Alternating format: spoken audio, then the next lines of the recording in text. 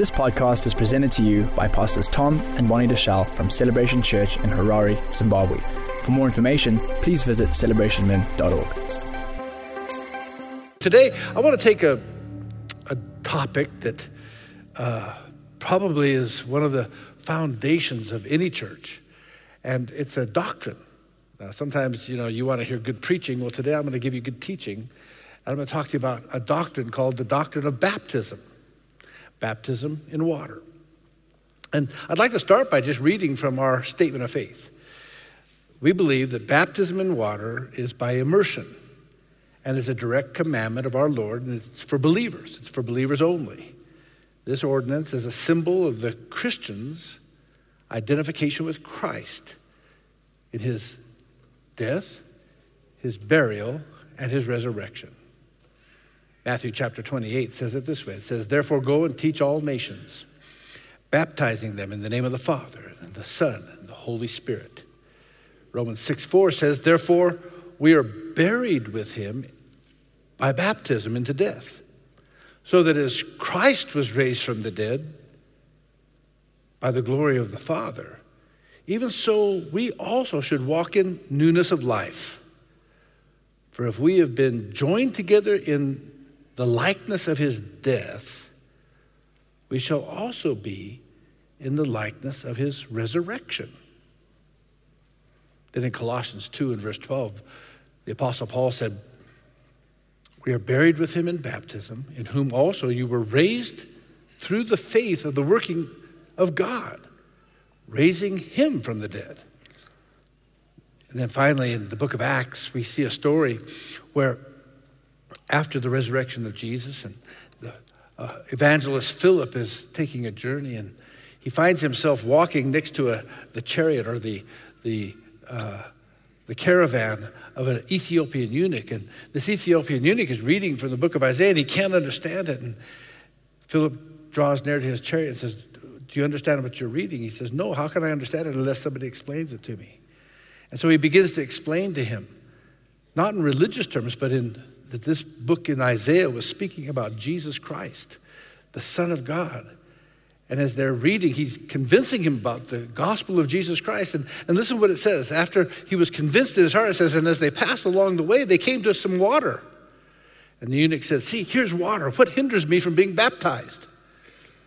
And Philip said, 'If you believe with all your heart, it is lawful.' And he answered and said, 'I believe that Jesus Christ is the Son of God.' And he commanded the chariot to stand still, and they both went down into the water, both Philip and the eunuch. And he baptized him.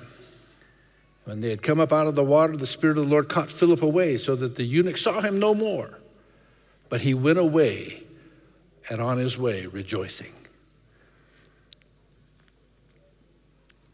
There's a symbolism around water baptism, and Wayne Grudem, one of the great scholars of the Bible, says this. He says, "Baptism is an ordinance that is observed once by each person as a sign of the beginning of his or her Christian life." We believe in one baptism. Now, we believe in the baptism of the Holy Spirit, but one baptism in water, one baptism, one Christ, one Lord. We have a confession of faith that we make. The Apostles' Creed. Millard Erickson, another great Bible scholar, says this. He defines water baptism as an outward symbol of an inward change that has been effected in the heart or the life of the believer. He says it serves as a public testimony to one's faith in Jesus Christ. He says it is an initiatory rite, an initiatory rite. So the definition of baptism, for the use of our service today, the definition of baptism implies three important symbolic meanings. Namely, it's an initiation rite. Secondly, it's a purification rite. And thirdly, it's an identification rite. Thank you for putting that up on the screen. A little late, but better late than never. An initiation rite, a purification rite, and an identification rite. But before I touch those three, let me just clarify something between the difference between a sacrament and an ordinance. A sacrament is a ritual that is believed to have a role in saving the soul of a person. Theologically, we say it has salvific power. In other words, it's believed to be essential for salvation. As a church, we do not believe that baptism is essential or necessary for salvation. Therefore, we don't regard it as a sacrament. An ordinance, on the other hand, is an institution that the church observes for its symbolic value in obedience to the command of our Lord and Savior Jesus Christ. See, water baptism is, first of all, an initiation rite. When somebody becomes a Christian, they are baptized as a formal and public way of declaring that they become part of the church of the Lord Jesus Christ. Baptism is a public declaration of two things. First of all, of repentance from sin.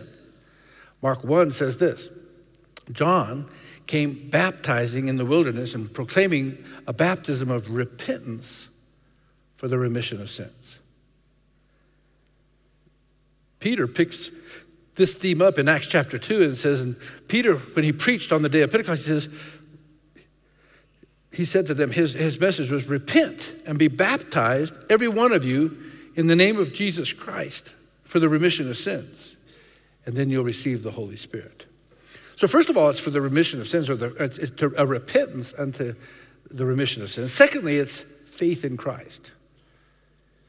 Mark 16:16 says, he who believes and is baptized will be saved, but he who does not believe is condemned.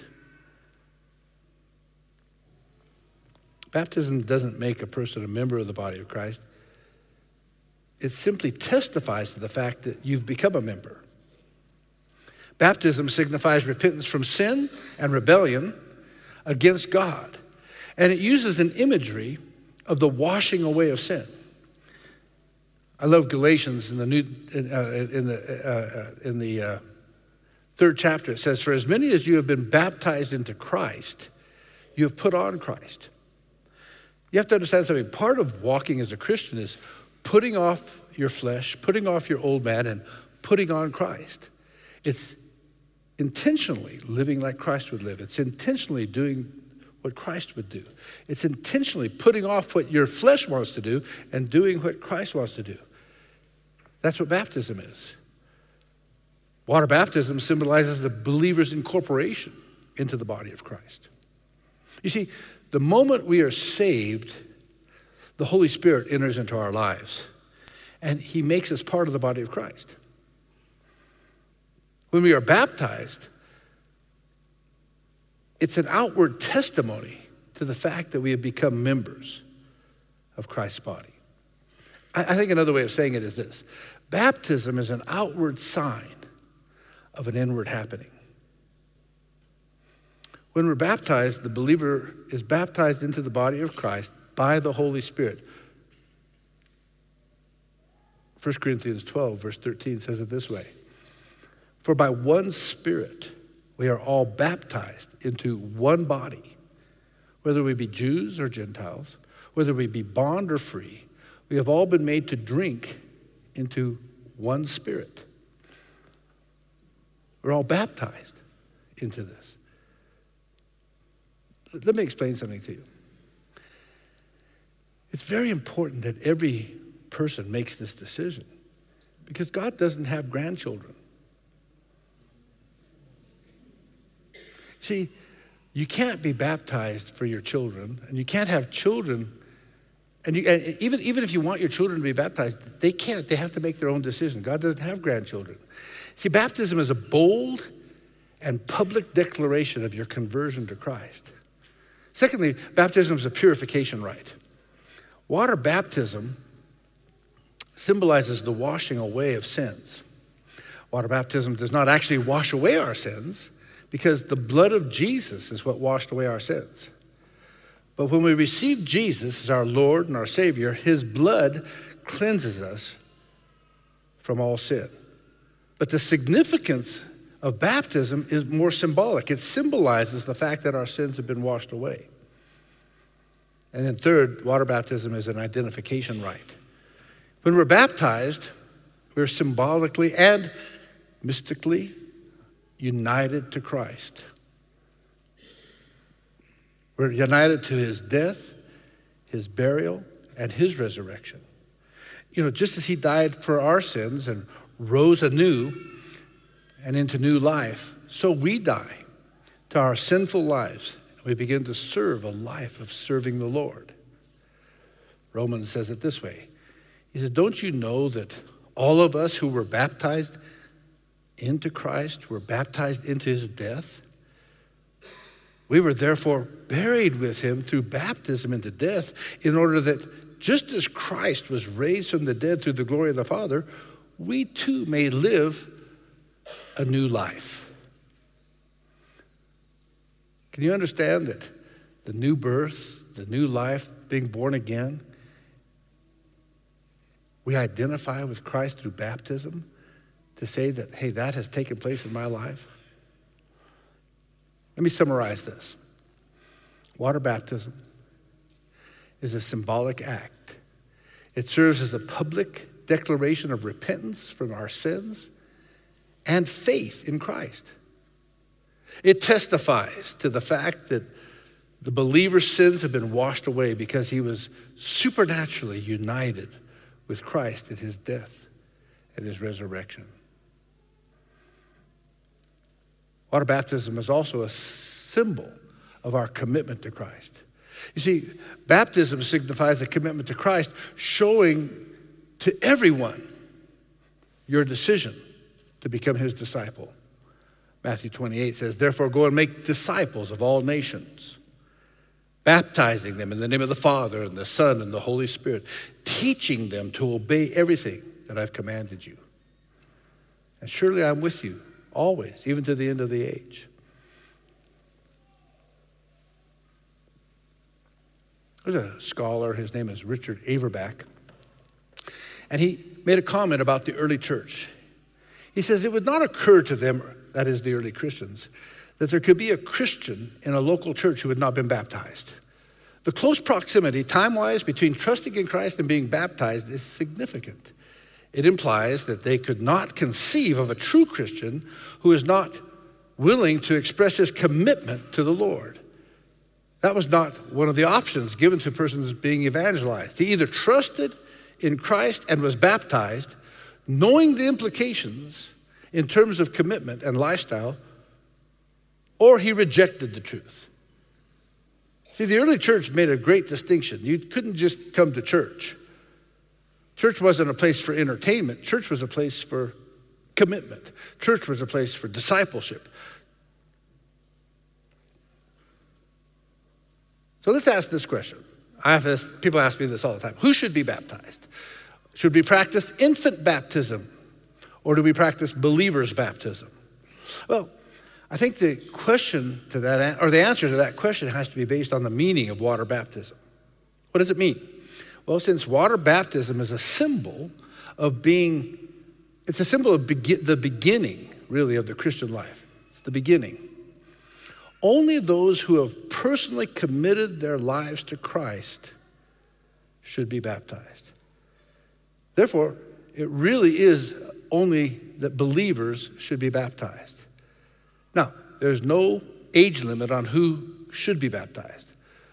But the only requirement is that a person must have understood the gospel and made a personal and responsible commitment to Jesus Christ as their Lord and their Savior in order to be baptized. Now, I know that infant baptism is widely practiced today, and it's a pledge on behalf of parents to raise their children in a godly manner.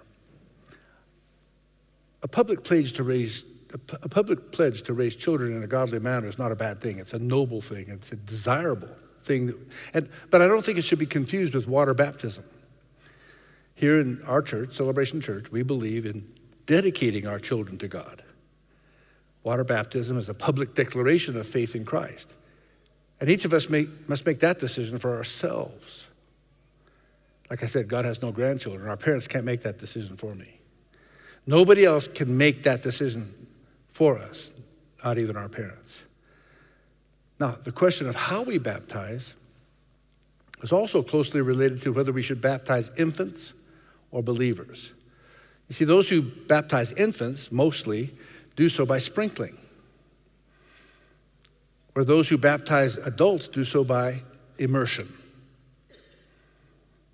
The biblical method of baptism was baptism by complete immersion. Now, many churches still argue that sprinkling is acceptable and an acceptable form of baptism, but there are several factors that are against this. First of all, the Greek word for baptize is baptizo, and it simply is defined as and refers to immersing or dipping something into liquid, such as dipping a piece of fabric into dye. All examples of baptism in the Bible, in all references throughout Scripture and other early Christian literature, show that the early church baptized by immersion. The earliest known examples of infant baptism only go back to the 3rd century.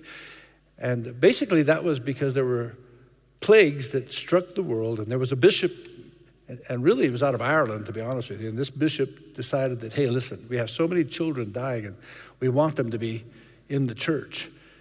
So he made a decree and they began to do infant baptism, and it swept through the church. But it was never the practice of the early church. The early church was never to baptize babies, it was to baptize believers.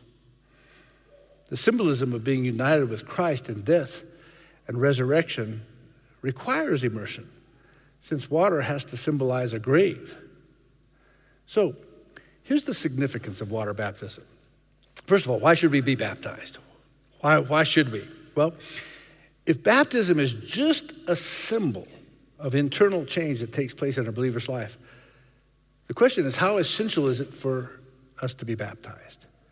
Well, I think baptism is necessary for spiritual growth, but it's not necessary for salvation. We are saved by repentance and by faith, not by some magical ceremony. However, Jesus made a commandment that we should be baptized. Matthew 28, 18 through 20, Jesus came to them and said, all authority has been given to me in heaven and on earth. Therefore, go and make disciples of all nations, baptizing them in the name of the Father and the Son and the Holy Spirit, teaching them to obey everything that I've commanded you. Surely I'm with you till the end of the age. We should be baptized in obedience to Jesus' command to be baptized. Now, although baptism itself does not save us or wash away our sins, it serves as an essential first step of obedience on our road to discipleship. The Christian life is walking in daily obedience to our Lord and Savior, Jesus Christ.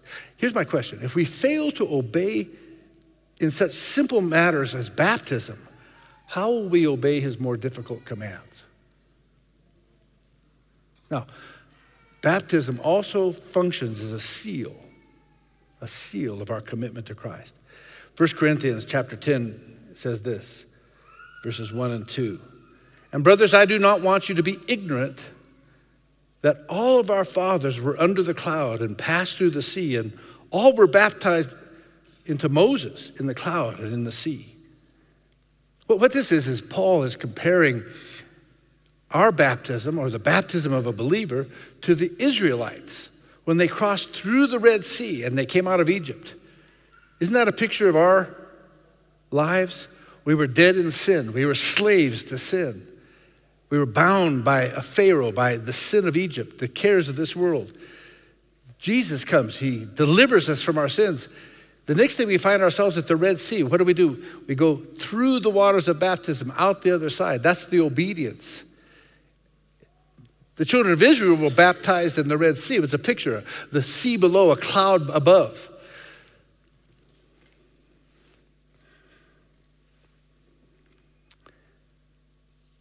That baptism, when that sea closed in behind them and destroyed all their enemies, acted as a barrier, a deterrent from them ever returning again to Egypt. Now, they murmured, they complained, they wanted to go back to Egypt, but they never went back to Egypt. Let me tell you something, that's the picture of the Christian life.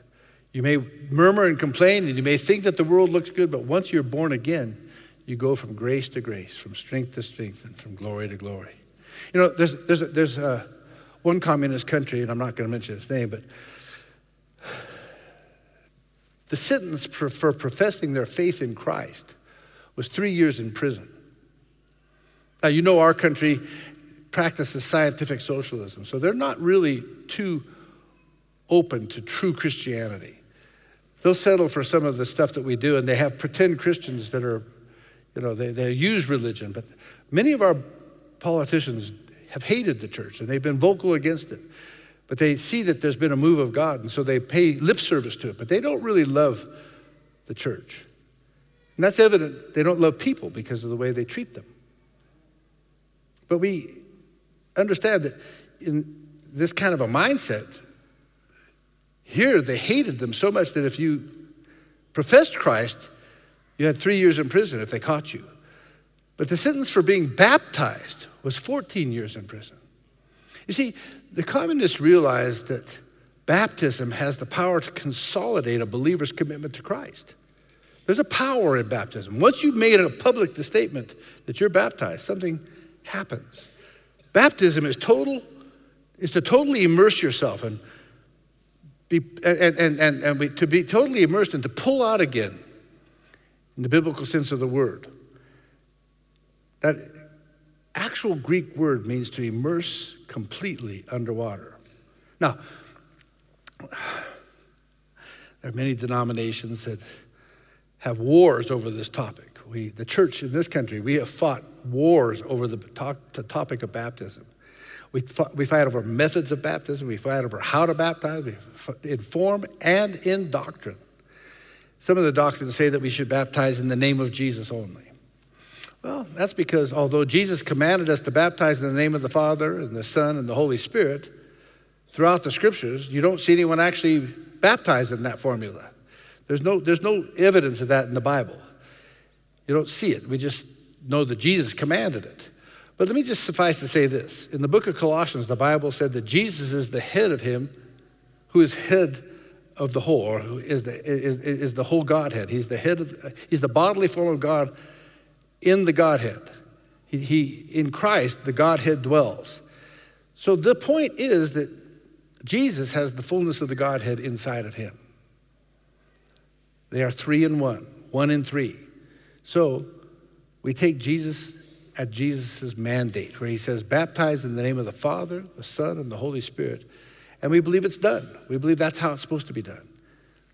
Now, I'm not going to debate anybody. I'm not going to argue with anybody over what name you want to baptize with, if it's Jesus only or in Jesus Christ's name or in the name of the Father and the Son and the Holy Spirit. See, I don't want to fight over that because Jesus commanded us to baptize. He said, go into the world, make disciples of all nations, baptizing them and teaching people. So we're going to do that. We're going to baptize people. See, in this church, we baptize, however, as Jesus commanded, in the name of the Father, in the name of the Son, and in the name of the Holy Spirit. Does that make sense? Now, there are also people who argue that there's a method of being baptized, and whether it be sprinkling, or whether you baptize infants, or whether you dip once, or whether you dip 3 times. And I'll tell you what, there's great arguments for all those things. One group will tell you that you dip into the Father, into the Son, and into the Holy Spirit. You need 3 or you didn't get it. They think that we're baptizing into 3 separate entities. Yet we believe that they're 3 in 1. Well, we're not dipping into those 3 things. We're dipping into water. See, the agent is water, not the Father, Son, and Holy Spirit. We're not dipping into those. We're dipping into water. The Bible says baptism is in water, not into the Father, the Son, and the Holy Spirit. But see, churches have fought over that doctrine. And you'll go to some churches and they'll teach you have to be dipped 3 times. Sometimes you have to be dipped 1 time. Sometimes, and look, if you need a triple dip, hey, I'm not gonna fight with you. Go ahead and get a triple dip. Go right ahead and get your triple dip. I don't think that that's the point. Okay? But in our church, we're going to baptize you once in the element of water. And And then we're going to pull you out of that water in the name of the Father, the Son, and the Holy Spirit. Is that okay? Just to be clear. Now, children baptism. Why can't children be baptized? I hear somebody saying that. Well, the Bible's very clear. The Bible says, repent, believe, and be baptized. So a child must be able to repent and believe before they qualify for baptism. Now, a lot of times when people bring me their little babies and they say, can you baptize or can you christen our child? I say no, because in our church we don't christen, we dedicate. We use the pattern of the Bible. The Bible has a pattern. When Jesus was 8 days old, they took him to the temple and they dedicated him to the Lord. They presented him to the priest. They presented him before the Lord. And that's what we do. Now, we can't always get our children here on the 8th day. So what we do is when you come to the understanding of your need to dedicate your children, we have you bring your children and we have a dedication ceremony right here in the church. Every month or every other month, we have a baby dedication. Bring your child. We'll dedicate them before the Lord. Now, we sometimes get little babies, but you have to understand that we have people getting born again all the time. We have people coming to know Christ all the time in this church. And so sometimes we have people that bring their children and they're 5, 6, 7, 8, 10, 12 years old sometimes, and they've never been dedicated. So the parents say, hey, we want to do this the right way. How do we? Bring your children, we'll dedicate them. That's perfectly fine. But understand this, there'll come a time when your children will have a conviction of sin in their lives. They will understand that they need Jesus and that they need to be born again and that they need to be baptized. When that day comes, when that day happens, you bring them to baptism class, just like I'm teaching you this morning, and we'll teach them. And when they fully understand, then they can be baptized in water. Now, how old can a child be before they can be baptized in water? How old do they have to be? Well, you know, I grew up a Catholic, and in the Catholic Church, they say you must be at the age of reason. Now, I've learned this. I believe you must be at the age to understand what you're doing. So we don't set an actual date for your children, but we'll question you and we'll question your children and we'll ask, do they really understand what they're doing? You see, some children mature faster than others. Some people come to the knowledge of faith faster than others. Some have a great propensity towards God. One of the great evangelists that came to Africa was a man named Reinhard Bonnke, and he had this testimony. He says, I thank my mother and father that they made me go to church every Sunday night. He says, because if they hadn't, and I think he was 8 or 9 years old, he says, if they hadn't, I would not have given my life to Christ. Our job isn't to save our children. Our job is to give them exposure to the gospel. Our job is to teach them in the way. Our job is to coach them and to help them and to have a living faith in ourselves that they can see and live and want in their lives. That leads me to another thing about baptism. I want to talk a little bit about the significance of water baptism. What I want you to understand is that when a person is baptized in water and his whole body is immersed in water and brought out again, the significance of the water baptism is that it signifies our identification with the death, the burial, and the resurrection of Jesus Christ, our Savior. But the scripture refers to it as Jesus being the last Adam.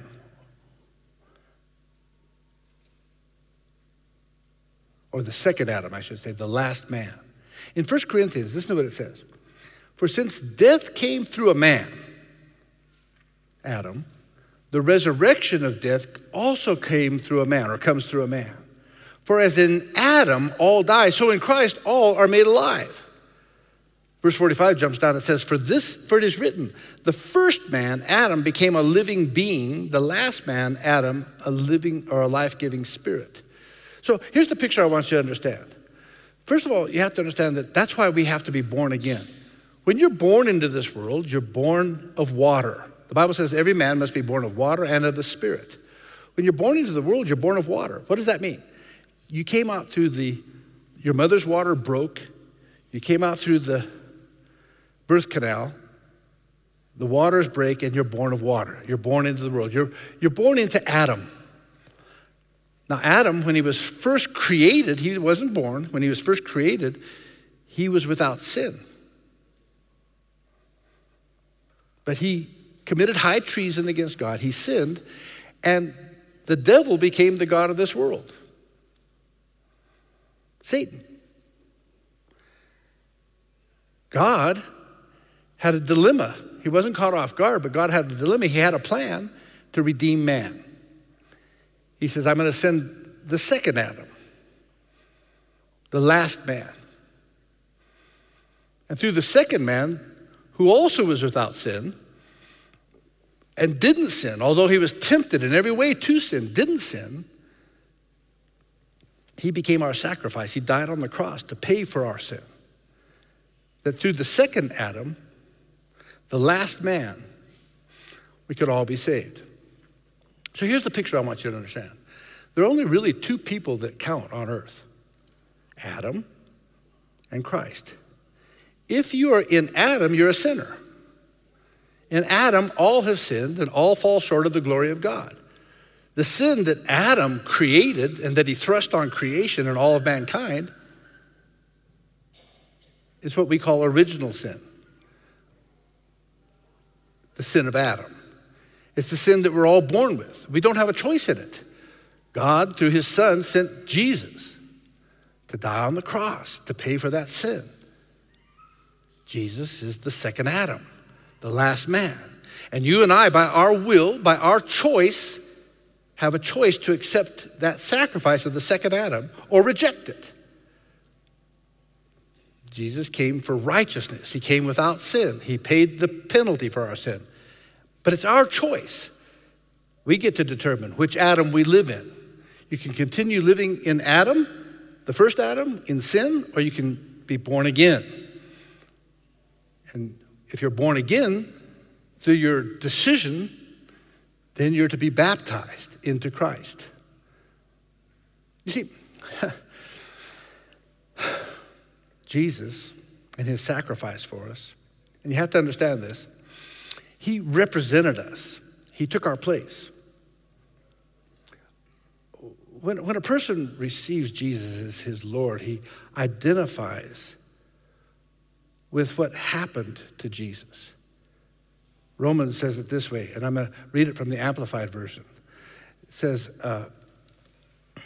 we have therefore been buried with him through baptism into death, so that just as Christ was raised from the dead through the glory and the power of the Father, we too might walk habitually in newness of life. That means abandoning our own ways. For if we have become one with him, that means permanently united in the likeness of his death. We will also be one with him and share fully in the likeness of his resurrection. We know that our old self, our human nature without the Holy Spirit, was nailed to the cross with him in order that our body of sin might be done away with so that we would no longer be slaves to sin. And I said earlier that, the scripture tells us that whoever you yield your members to obey, you become the slave of. If you yield your members to obey sinfulness, you'll be a slave of sin. If you yield your members to obey righteousness, you become a slave of righteousness. All I'm saying today is that water baptism is a physical act that should leave an indelible mark in the mind of every person that's being baptized, that they are really identifying with Jesus. In reality, we're being buried, resurrected into the newness of life. Corinthians tells us that when we give our life to Christ, we become a new creature. Old things have passed away and all things become new. Water baptism gives the believer the opportunity to openly tell others about their faith, to testify of their born-again experience. So I'm going to be asking you, each and every one of you, to do something next weekend. Next weekend, we're going to have a water baptism right here in the church. Now, we have one every month, but this weekend, we're going to do it not in the backyard, we're going to put it right here on the altar. We want to celebrate water baptism. I think that some of you have never really understood the power of a testimony, the power of what water baptism does. And I want you to see it front and center. And I think it's really important that you testify of your faith in Christ. Now, there's no such thing as a secret Christian. Christianity was never secret. It's always been wide open. You're either a Christian or you're not. And I'm inviting you to invite people. I'm inviting you to invite your family. I'm inviting you to invite your unsaved friends and your saved friends. I'm inviting you to invite your cell group. Anybody that doesn't know Christ, invite them. Next weekend, we're going to have a big event, a big celebration. And then afterwards, I want you to celebrate. I want you to go home, and I want you to bring your friends around and have them bring some meat and some whatever you want to do, but have a picnic or have a braai. If you're in a cell group, have your cell group join you and gather around you. Let's celebrate everybody that's being baptized next weekend. Have your friends bring something to celebrate. What are we celebrating? This is a man or this is a woman who was dead in their sins, and now they're alive in Christ. So we want you to bring all these people, especially those that don't know Christ, and tell them. And when people see what happens to you, I can tell you what they're going to do. They're going to say, wow, I want that too. I want what just happened. Whatever that was, I don't know what that was, but I want what happened to them. And there's some things I want you to do when you come.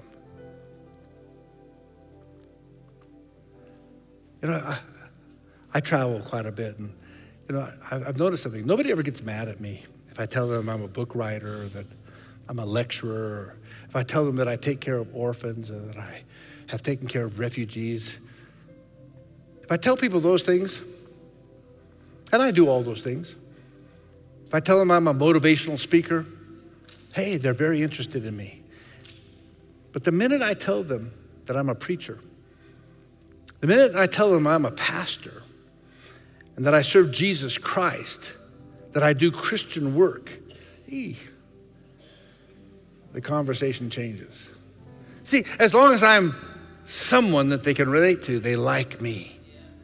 But the minute that I identify with Christ, I run the risk of them not liking me. It's not me that they don't like. See, it's Christ that offends them. To some, Christ is a sweet-smelling savor. Those of us that are living, I love Christ. I love Jesus. But to those that are perishing, he's a stench in their nostrils.